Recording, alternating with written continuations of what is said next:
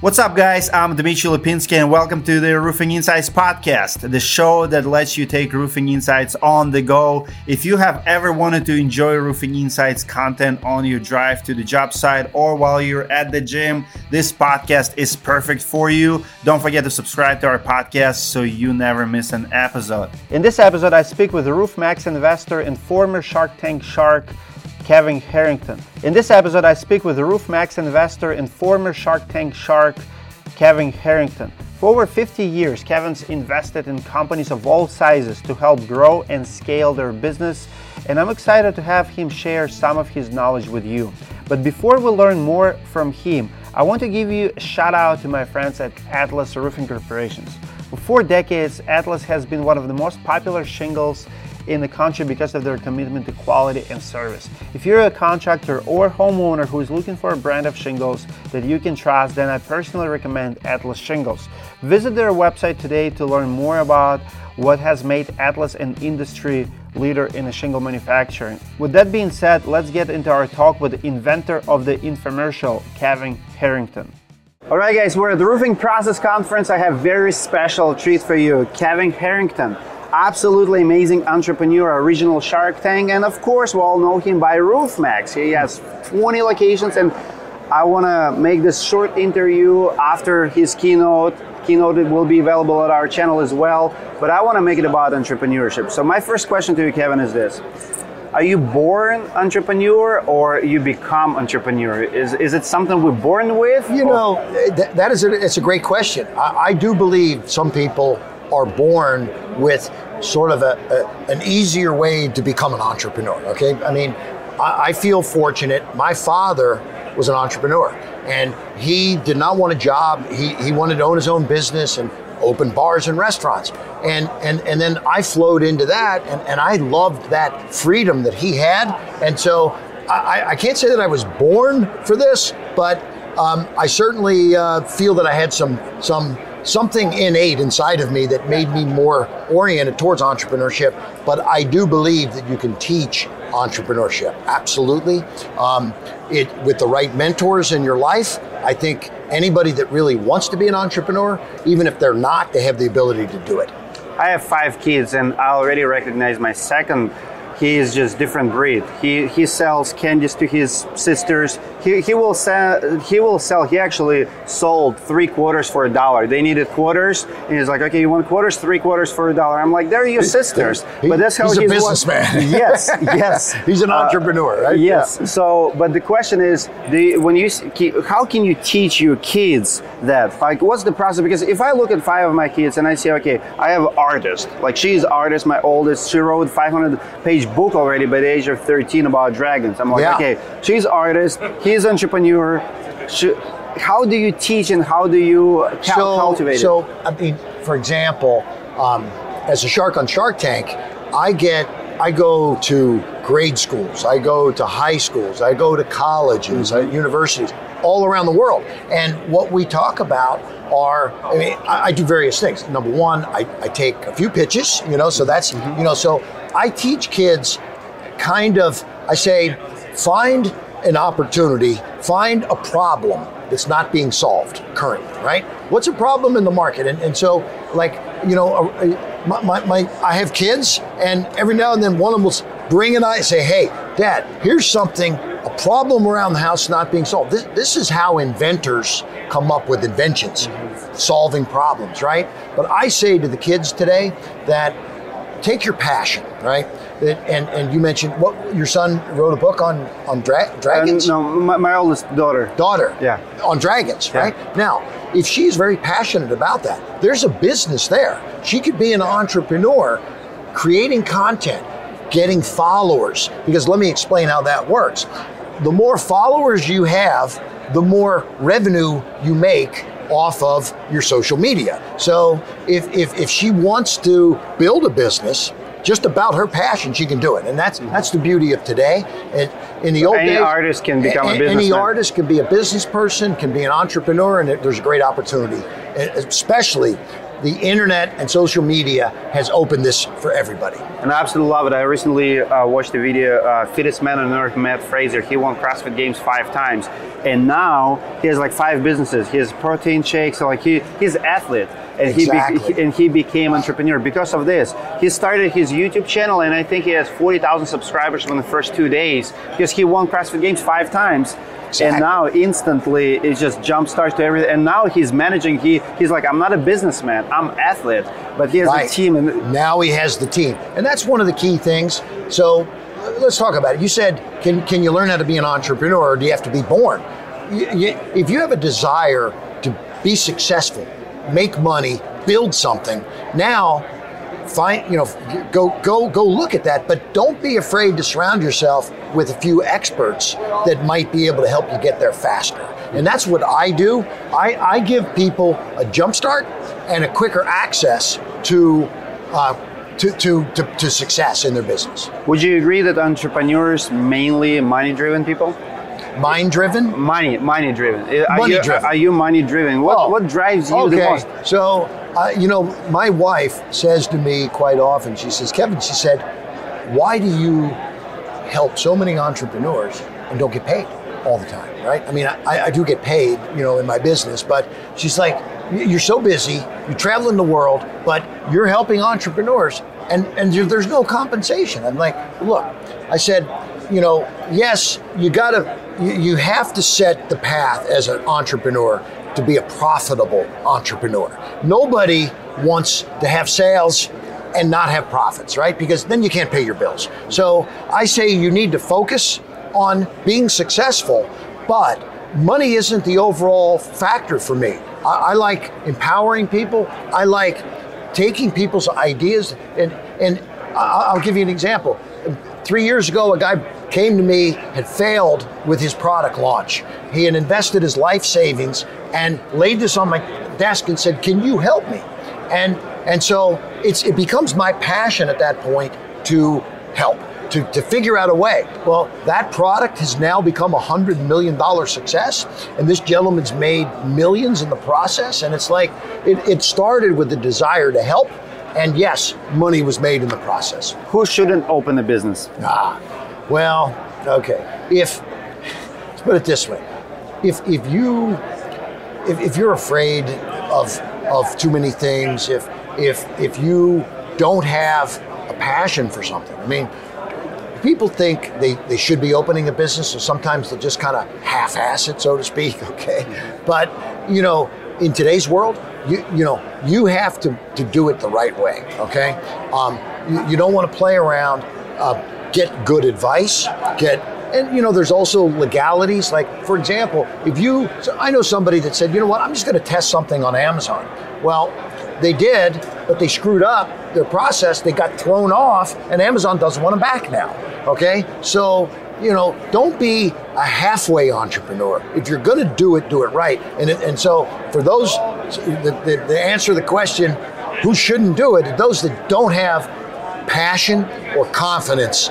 If that's not you, don't go do it, because you're going to have enough headaches, roadblocks, problems, challenges that you need to really come in with just an unbelievably powerful mind to start. You hire and employ a lot of people in your businesses through the years.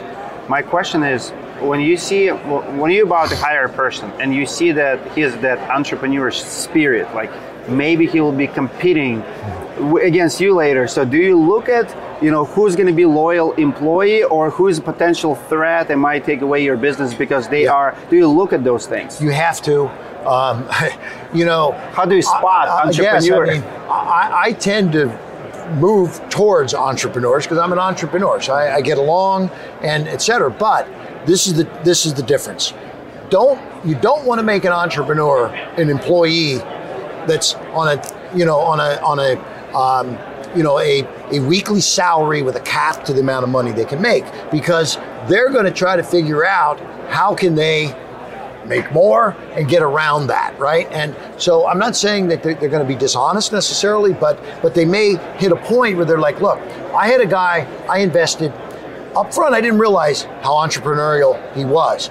As he was going and he was seeing all the great things we were doing, he got so excited that he wanted to own his own business. So I spent 18 months training this kid, and then he left and started his own business. So you got to be careful. Now, what I encourage in those situations is partner with them at that point. If you've invested all that time to help them get to a point, and now they're going to go off on their own, maybe you can be involved in some kind of mentoring, partnering, maybe a little investment, or maybe no investment, but maybe give them stake of the company. Give them, maybe it's time to bring them a little piece of equity in your company also, right? Yeah. Great. We actually have a lot of it happening in the roofing business because salespeople tend to come, learn they have the cap, and they leave and start their own. Start their own, contract it out. Yep. What are the levels in a small, big business do you see? Like we have a small business owners probably until I don't know, what's the cap? $50 million? When is a big business for you? You have like some massive brands. Give me like a scale from small to big. And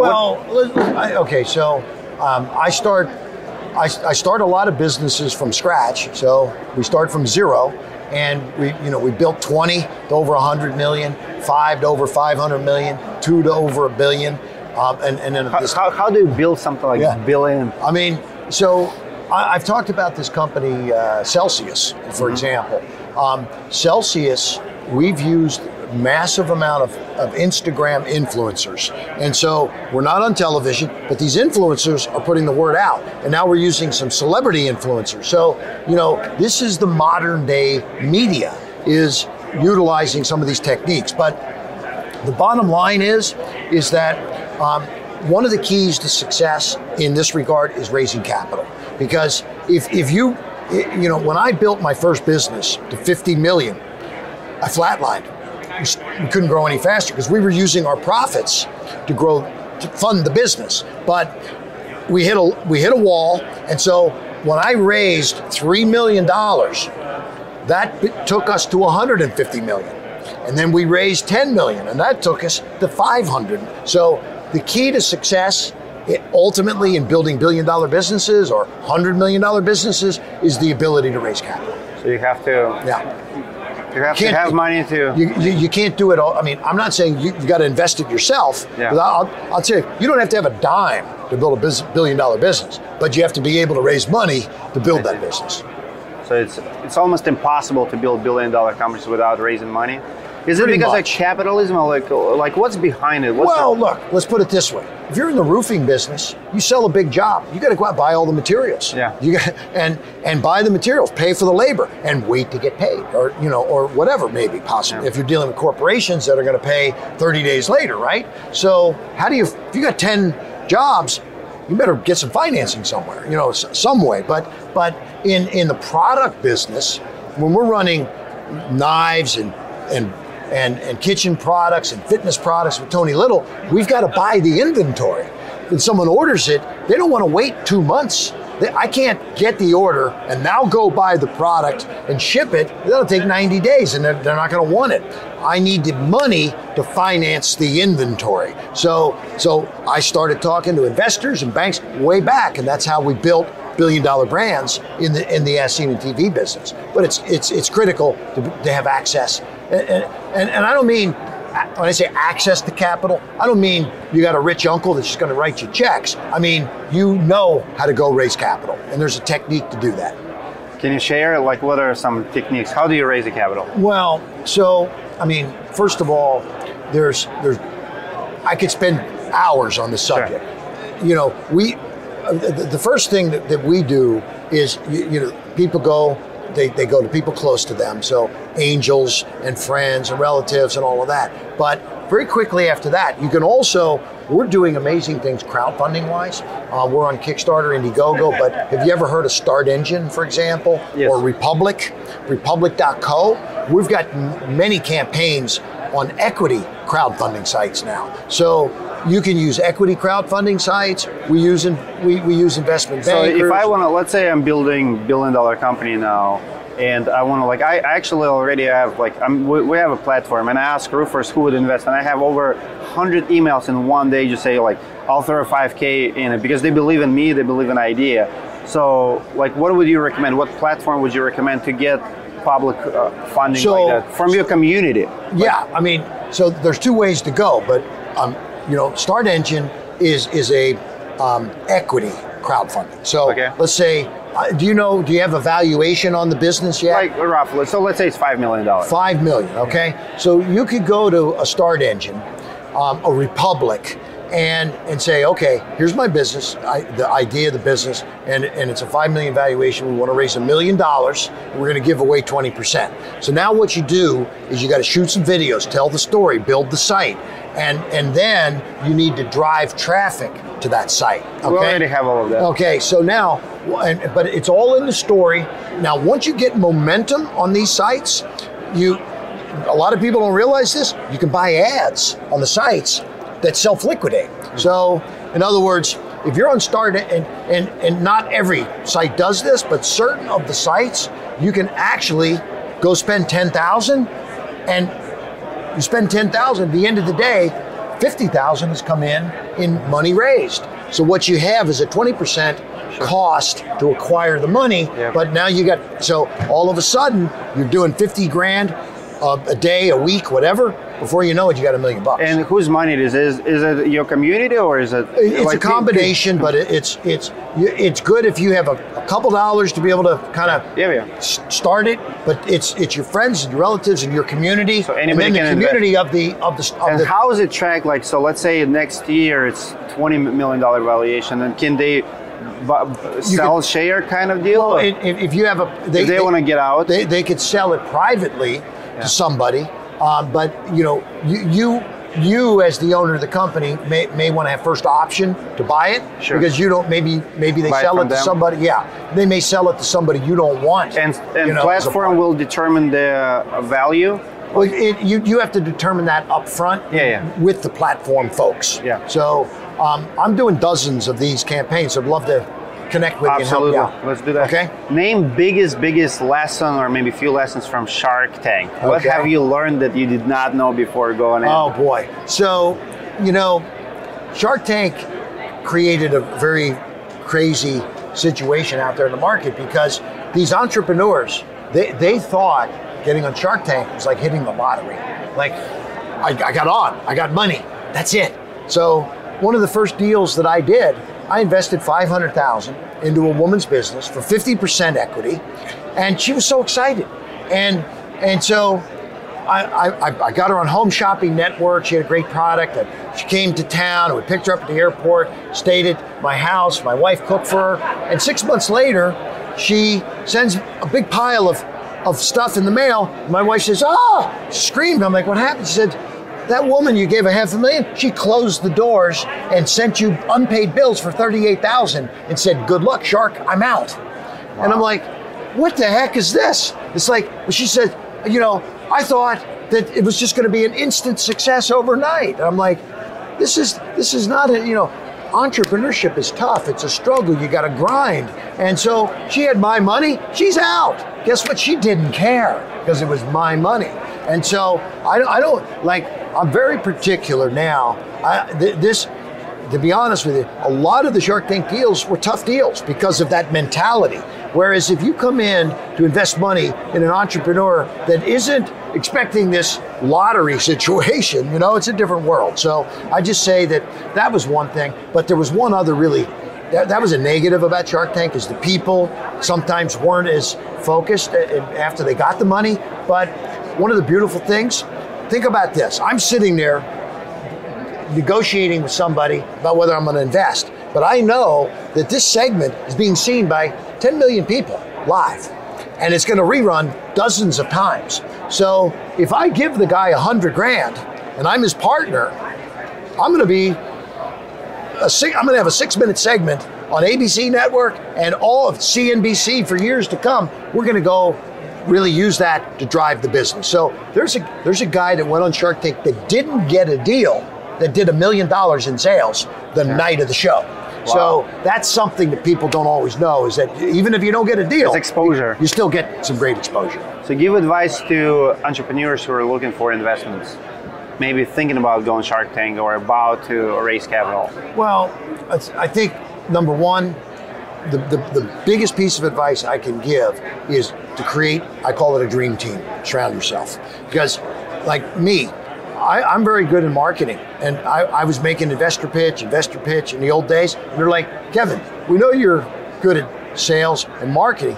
Who's going to count the money? Who's going to do the books? And so until I could convince the investors that I had quality people at all levels, I learned early that investors look for teams, not just the jockey. In fact, that's an erroneous term, that I invest and bet on the jockey. I went head to head with O'Leary on one of the shows. O'Leary said, I'm going to bet on the jockey. And I said, guess what? I lost the most money on bad deals betting on jockeys because they didn't have a trainer and they didn't have a doctor and they didn't have all the other people around them. That jockey, that horse has been in a stable in a training grounds for its whole life. And now the jockey's going to jump on it and know it for 2 minutes. It's like you need the dream team. So that's what I tell people. And by the way, I had a project where with the right kind of resumes, surrounding yourself, money can start flowing because people, this guy's part of this. Well, I'll trust that guy with my money. So, surround yourself with experts, make it happen. How many total businesses do you have invested or part of right now? Well, so I've invested in over 1,000 deals over the years. Wow. Yeah. In what? Hundreds. How many years? Well, that would go back, over 30 years now. Wow. But in the last 10 years, more than 100. And so I own equity now, and I sit on 35 equity investments, and then I'm on 9 board of directors and advisory boards. So somewhere in the range of just shy of 50 in terms of companies active businesses that I'm involved with. What do your day consist of? How many hours do you work, and how busy and packed and your schedule, and how far are you booked? So the good news is this: in the old days, I would run the companies that I would invest in because I didn't want to trust somebody to take my money and run with it, right? Sure. So, and I mentioned on Shark Tank, all of a sudden, I'll give $500,000 and it's gone. Well, I think that I am not the CEO of any company. Of all 40 plus companies that I'm involved with, I'm an advisor, I'm a consultant, I'm a mentor, I'm a board member, I'm on the advisory board. What I want to do is give my wisdom and move on. So the reality is this. Yes, I have board meetings and conference calls and Zooms and that every single day, but I've got 2 full-time lawyers, I've got full-time digital marketing people, I've got a core team of 15 really solid folks that run all of those businesses with me, but I'm not responsible for any one thing on a day-to-day basis, which is the key to being able to do that. Do you have mentors yourself? Almost done. Yeah. Do you have mentors? I do have mentors, yes. I have,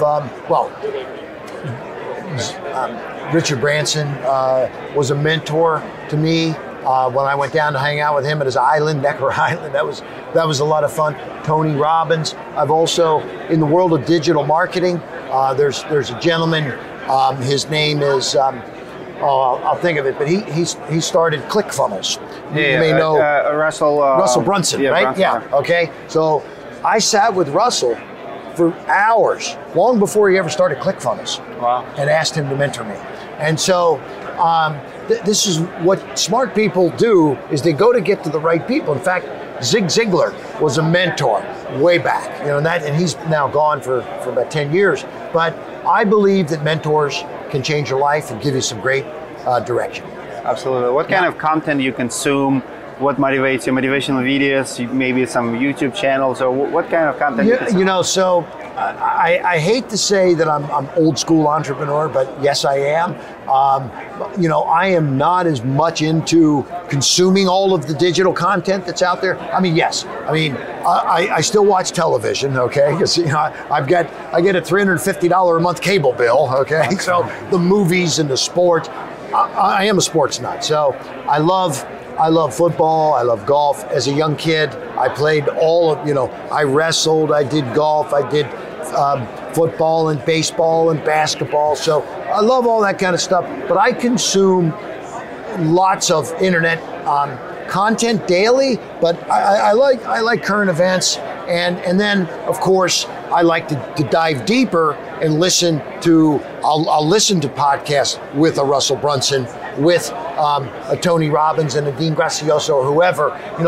There's always these new things coming out. So I stay in touch, but I've got younger kids. I let them tell me also what I should be watching. So, for example, the other day, I'm doing this deal with a guy. He's called Mr. Beast. Have you ever heard of him? Yeah, I met him a couple weeks ago. I never heard of him. And I'm telling my son, hey, we're talking to Mr. Beast, and they're like, oh my God, this guy's unbelievable. I'm like, what kind of deal are you doing with him? We're one of our companies. We're talking about joining our company and having some equity and being the face. So, but I love that kind of stuff. But this is why my kids are like, oh, Dad, you got to get that guy. Okay, so now we had some tentative conversation, but now I'm like highly energized to go get Mr. Beast on a deal, right? So I love this. What are your thoughts on massive exodus in labor force? About to say it again? Like the labor shortages and exodus in the labor force, how many people quit? I read a report in September, it was a record, 3 million people quit their jobs. Yeah. What are your thoughts on this? So my thoughts are this. I mean, I'm an entrepreneur. I don't have a job. So I don't have a problem with anybody that doesn't want a job, okay? My kids don't have jobs. They're entrepreneurs.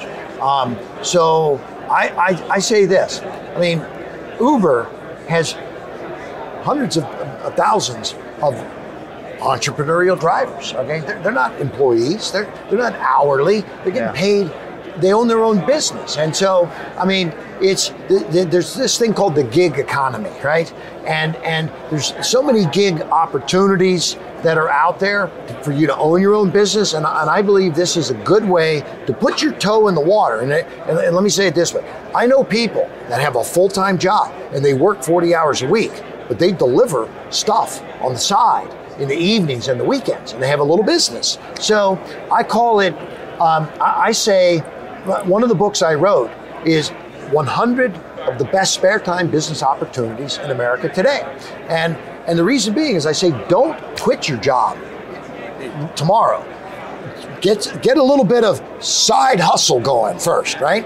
So keep your income. You don't want to be not able to pay the bills, right? Get a side hustle, and when that starts generating enough revenue, you can now consider maybe a role to no longer be an employee and be an entrepreneur. Love it. Give one advice to roofers. To roofers? Yeah. Okay. if you're a roofer, I'm going to say this. I've been talking a lot today here at the Roofing Process Conference, and Dimitri, kind enough to bring me in as a keynote speaker. But I want to tell you that it's important that you as an entrepreneur in your local markets, you should go about brand building activities. And this is, speaking at different events, getting on some talk shows, getting on some radio shows, podcasting, building, just start very slow. You can getting press releases about your business and some stories in the newspaper, et cetera, et cetera. You can do these things for pennies. You don't have to spend a lot of money, and before you know it, a year or two down the road, you can be a famous person in your marketplace. And I don't mean famous from a celebrity standpoint, I mean famous from a business standpoint with cash in your pocket. Love it. Okay. The last one is selfishly for myself. You wrote many books. I want to write my first book. I'm working on it. Give me advice on how do you go about writing your first book? What's the process? Okay, so if you want to write a book, there's several ways. One of my first books I wrote, I wanted the biggest and the best writer. Because I don't write, and I assume you need a writer to write it, or can you write? I can write, but I need a ghostwriter to proofread. Gotcha, okay. So I hired one of the best writers. He had New York Times bestseller. He wrote Stephen Jobs' book called Icon. Okay. And New York Times bestseller. He came to me and said, I want to write your book. And I paid him a lot of money, and it took 2 years. And I spent $100,000+ writing that book, 2 years to launch it. I don't recommend that. You can write a book today. I wrote another book. I sat with a writer, because I use ghostwriters also. Yeah. Sat with a writer for 3 hours and turned the recorder on. And I said, send me back an outline of that and I'll pay you, to do all of this. And so now we had an outline of 20 chapters. And then we did a deep dive with more meetings to fill in the chapters, 2 more meetings. I had 3 total meetings, probably 10 total hours. I had the manuscript of a book that was ready to go within 30 days, and we launched that book in 60 days. I printed it myself and self-published it. And so that's, if you want to write a book and have it on the market in 60 days, you can do it for thousands of dollars, not tens of thousands or hundreds of thousands. But if you're going to write a book, you may want to do it a little differently, but get a great ghostwriter. And one question is, do you want to self-publish or do you want to get a publisher? Because a publisher can slow it all up big time. It can take you, do you have a publisher yet? No.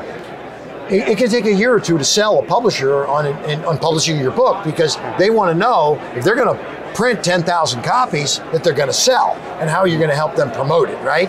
So you can self-publish before, and maybe that's a step to do. Self-publish while you're talking to publishers about a publishing deal.